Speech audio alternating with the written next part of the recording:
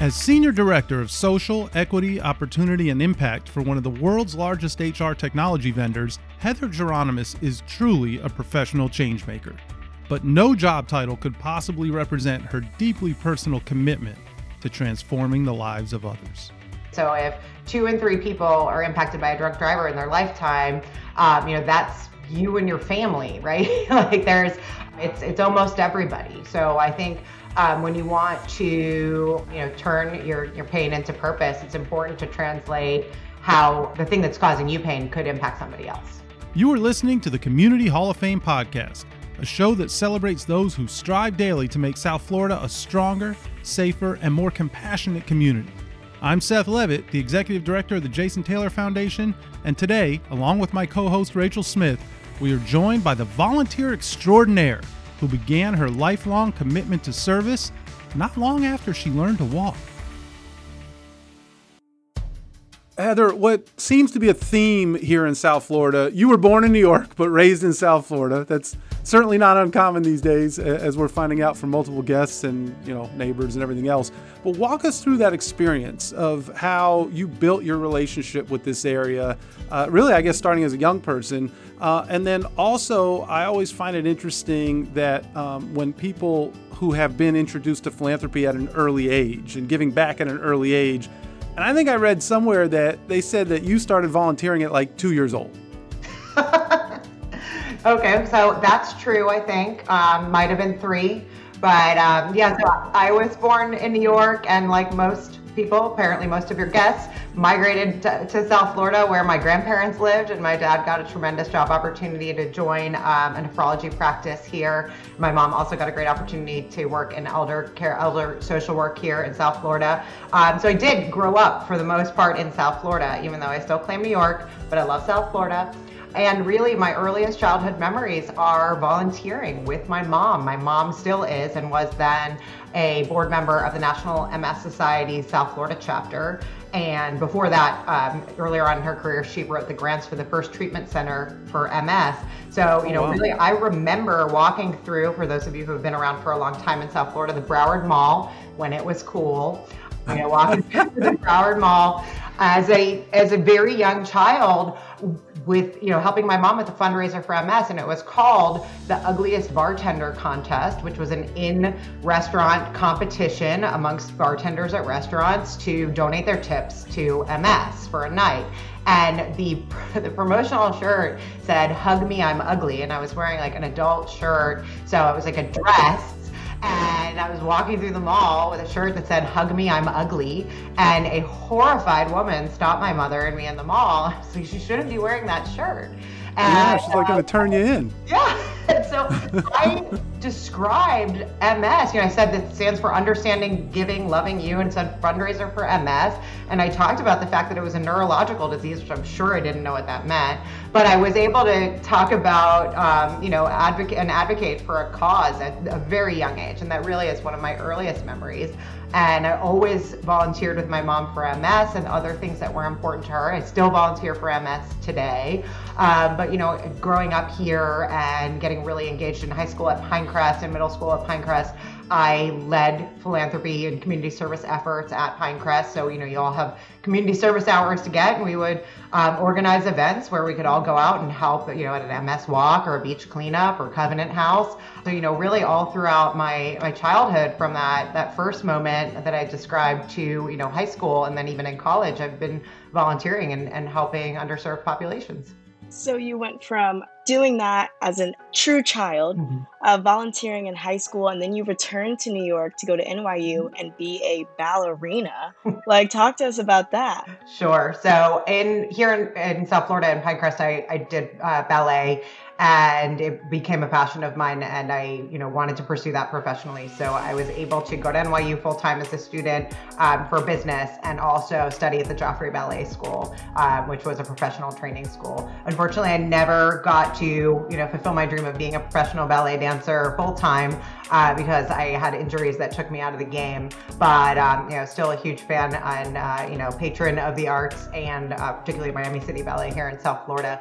But I always believe that anything like sports, particularly for this podcast, or dance, or these extracurricular activities that you do that take a tremendous amount of time, provide you with that kind of discipline to take on lots of things in college and, as an adult, gives you that kind of focus and mindset that will help you succeed in anything. So I think it's, tremendous when people pursue the arts and sports and things like that outside of their educational pursuits. Despite her derailed dancing dreams, Heather was building a life in her native New York when she received a call that would turn her world upside down. In 2009, my dad was, still a nephrologist here in South Florida, and he was crossing the street on foot in Miami on Brickell, and he was struck and thrown 75 feet and ultimately killed by a person who was driving drunk in downtown Miami. And to say my life changed instantly is putting it mildly. I mean, it didn't all process at that time, but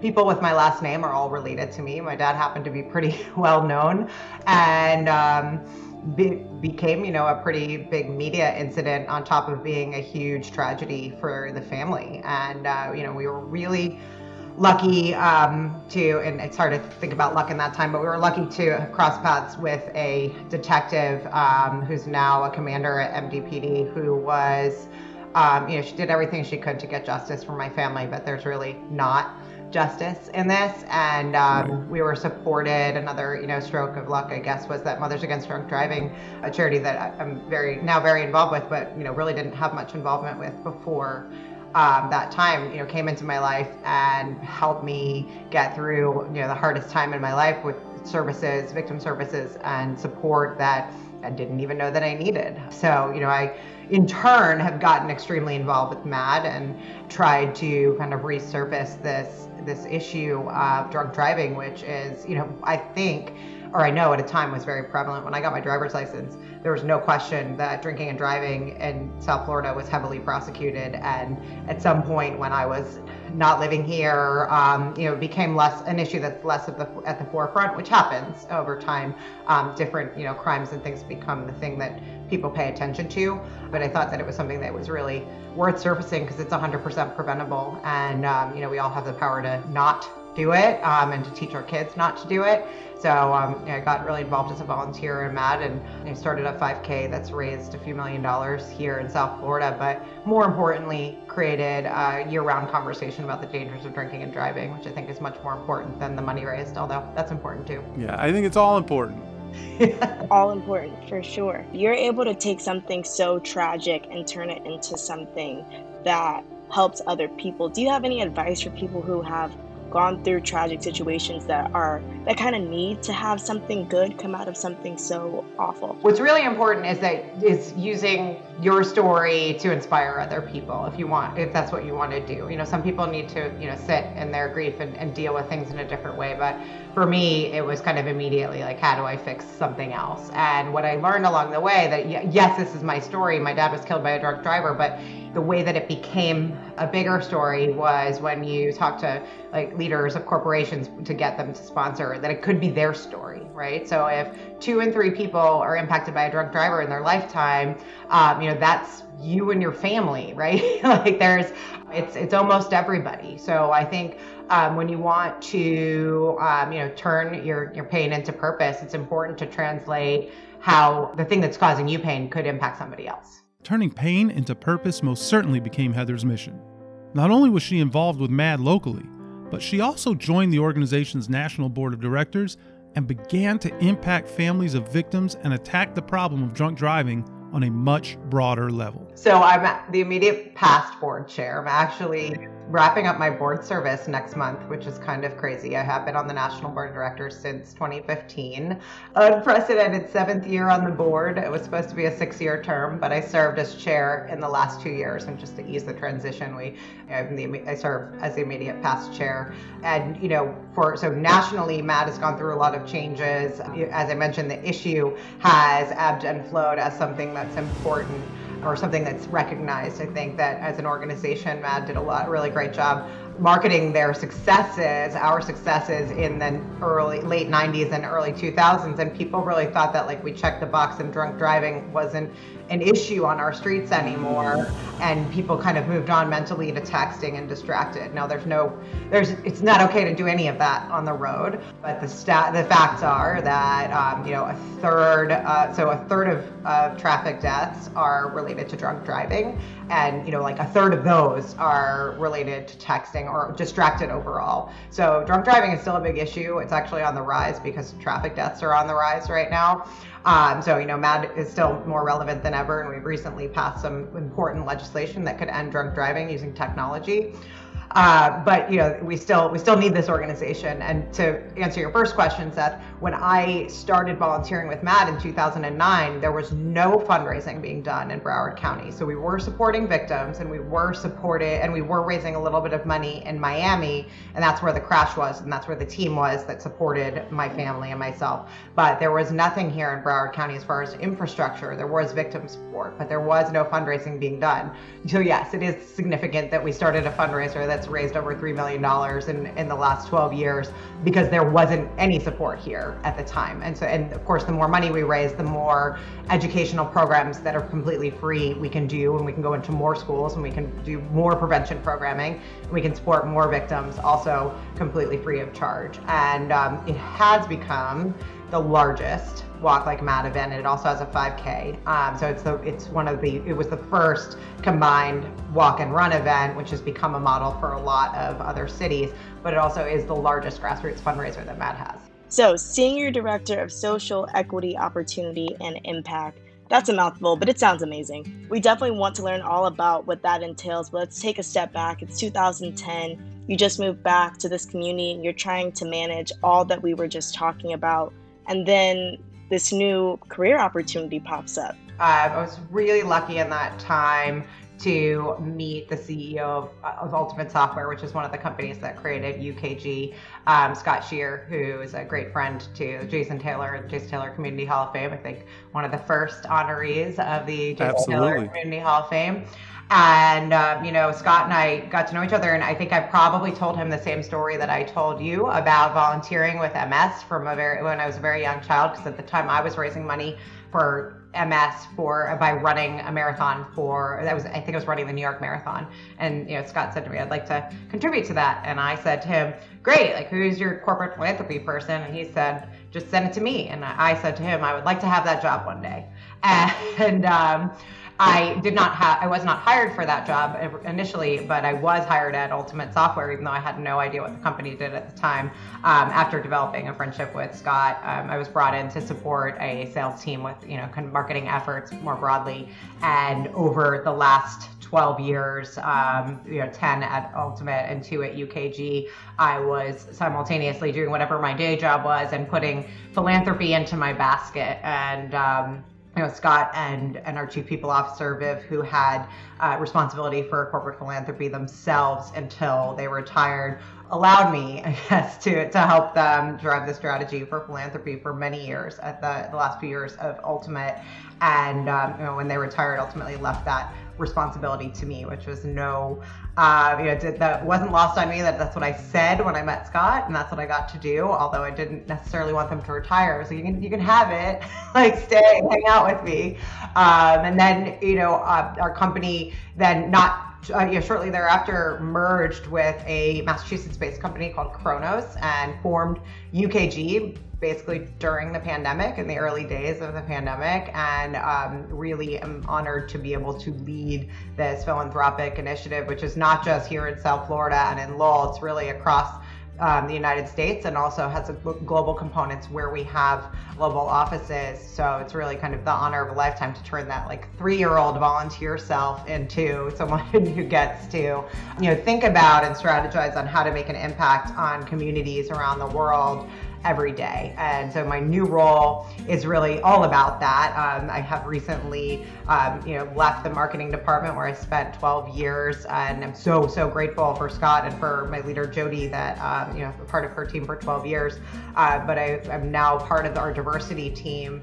Still looking at the strategic philanthropy, but also looking at it through an equity lens. How are we impacting communities of color and transgender communities and LGBTQ communities in general? All the work that we do has an equity slant. I mean, certainly what we do with the Jason Taylor Foundation and with so many different organizations is really helping underserved communities. And so really pulling this together with our diversity team is an amazing opportunity and really exciting, and 21 days old. So it's an exciting time. So I want to back up a little bit and kind of that last thing you just said, 21 days old. And you mentioned the Jason Taylor Foundation. Obviously, we've built a great friendship and professional relationship through, what your role kind of was, and certainly what it is now, and what my role is. But there are hundreds, I have to imagine hundreds of nonprofits throughout South Florida that know and love Heather because of the way that you've worked with these organizations, even though that wasn't in your job title or not directly in your job title. Mm-hmm. So how much of that, a decade that we kind of just ran through there, how much of that were you always, hey, I'm here for this, I'm here for that? Like, how did you get into that, and how did it become kind of your de facto role, even though technically you had this other responsibility? Like you said, your day job, to me, your day job was, I'm going to call Heather if I can't reach Scott. But that wasn't what your primary responsibility was. Yeah, well, they say that leadership is volunteering for the next level, right? So I was always volunteering for this job. And, it's something that I was always very vocal about, that this was where my passion was. I never, not never, but I thought, Ultimate was a company we grew to 6,000 people, which was significant for a company that started 20 some odd years earlier with 4. But I didn't know that Ultimate would become UKG, and UKG would be a big enough company that you could have a whole team just focused on philanthropy. So I think, setting my North Star on that and telling literally everybody that that's what I wanted to do when I grew up was, it's how it happened. I mean, some of the people that I recently shared, I was doing this kind of scary thing saying like, I'm leaving marketing. And then people are like, oh my God, you're leaving the company? It's like, it's just, fun. I'm a little bit off color sometimes.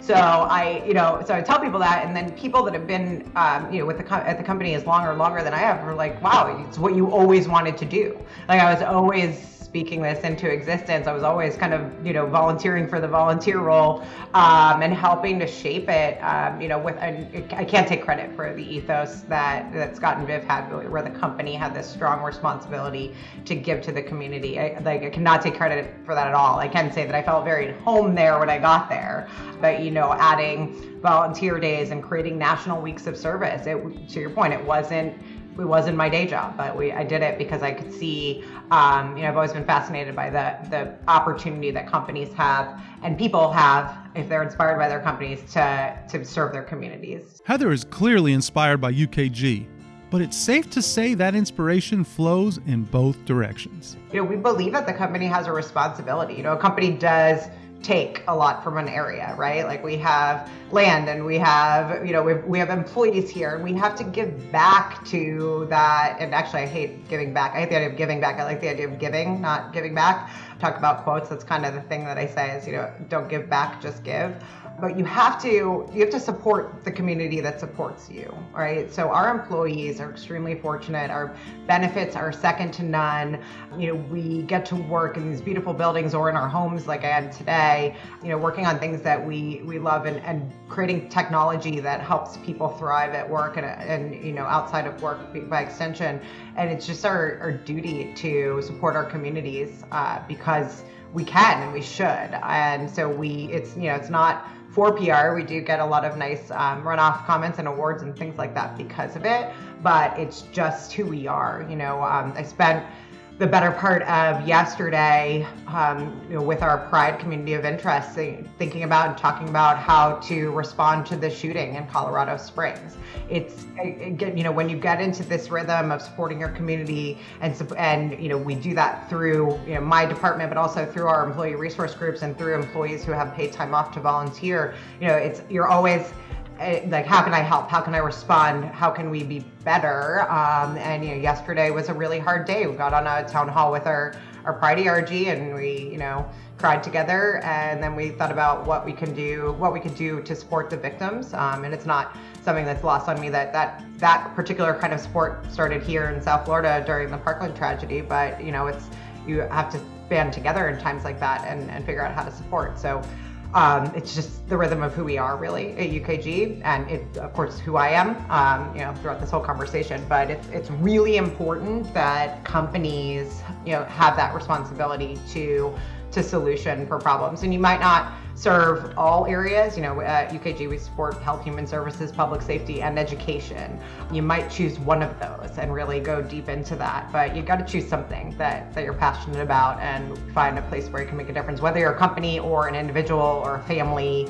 Everyone has the power to make things a little bit better for someone else. And how nice it must be to be on the other side and give people an opportunity. That's amazing. Building on all that, I'm trying to understand how you have time to just exist. You are involved in, like you were talking about earlier, the National MS Society, ARC Broward, Winterfest, CF, on and on and on. As one person, you're volunteering at all of these places. When do you sleep? When do you just have time to just be Heather? This is Heather. I mean, sure, everybody needs downtime, and I'm actually Rachel, I've really been working on that lately. If you follow me on Instagram, you're seeing me post a lot of really annoying meditation quotes lately, because I have been prioritizing doing a little bit of meditation every morning, just getting centered. As I mentioned, I'm changing kind of careers, even though I'm in the same place, and I'm doing a little bit of what I did before, but it just felt like it was a time for kind of a reset and reprioritization. But none of that would be to the exclusion of what I do for the community, because that's what really makes me feel alive.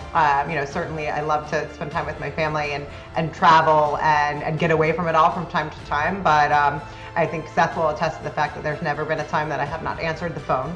So, I try to be really available for what's important. And I think this community, and of course the other communities that we touch, particularly in Massachusetts, but really we're all across the country and around the globe, is so important. And what gives you more purpose than supporting one another? A lifetime passion for helping others and the desire to activate it has made Heather Geronemus a face of philanthropy in South Florida and throughout the country. If you're interested in supporting the 2023 Walk Like Mad and Mad Fort Lauderdale event, you can visit walklikemad.org or check this episode's show notes. For more information on the Jason Taylor Foundation, please visit jasontaylorfoundation.org. Thanks again for joining us on the Community Hall of Fame podcast. We hope you will subscribe and rate the show, and be sure to share this episode with someone you feel is ready to make a difference in their community too.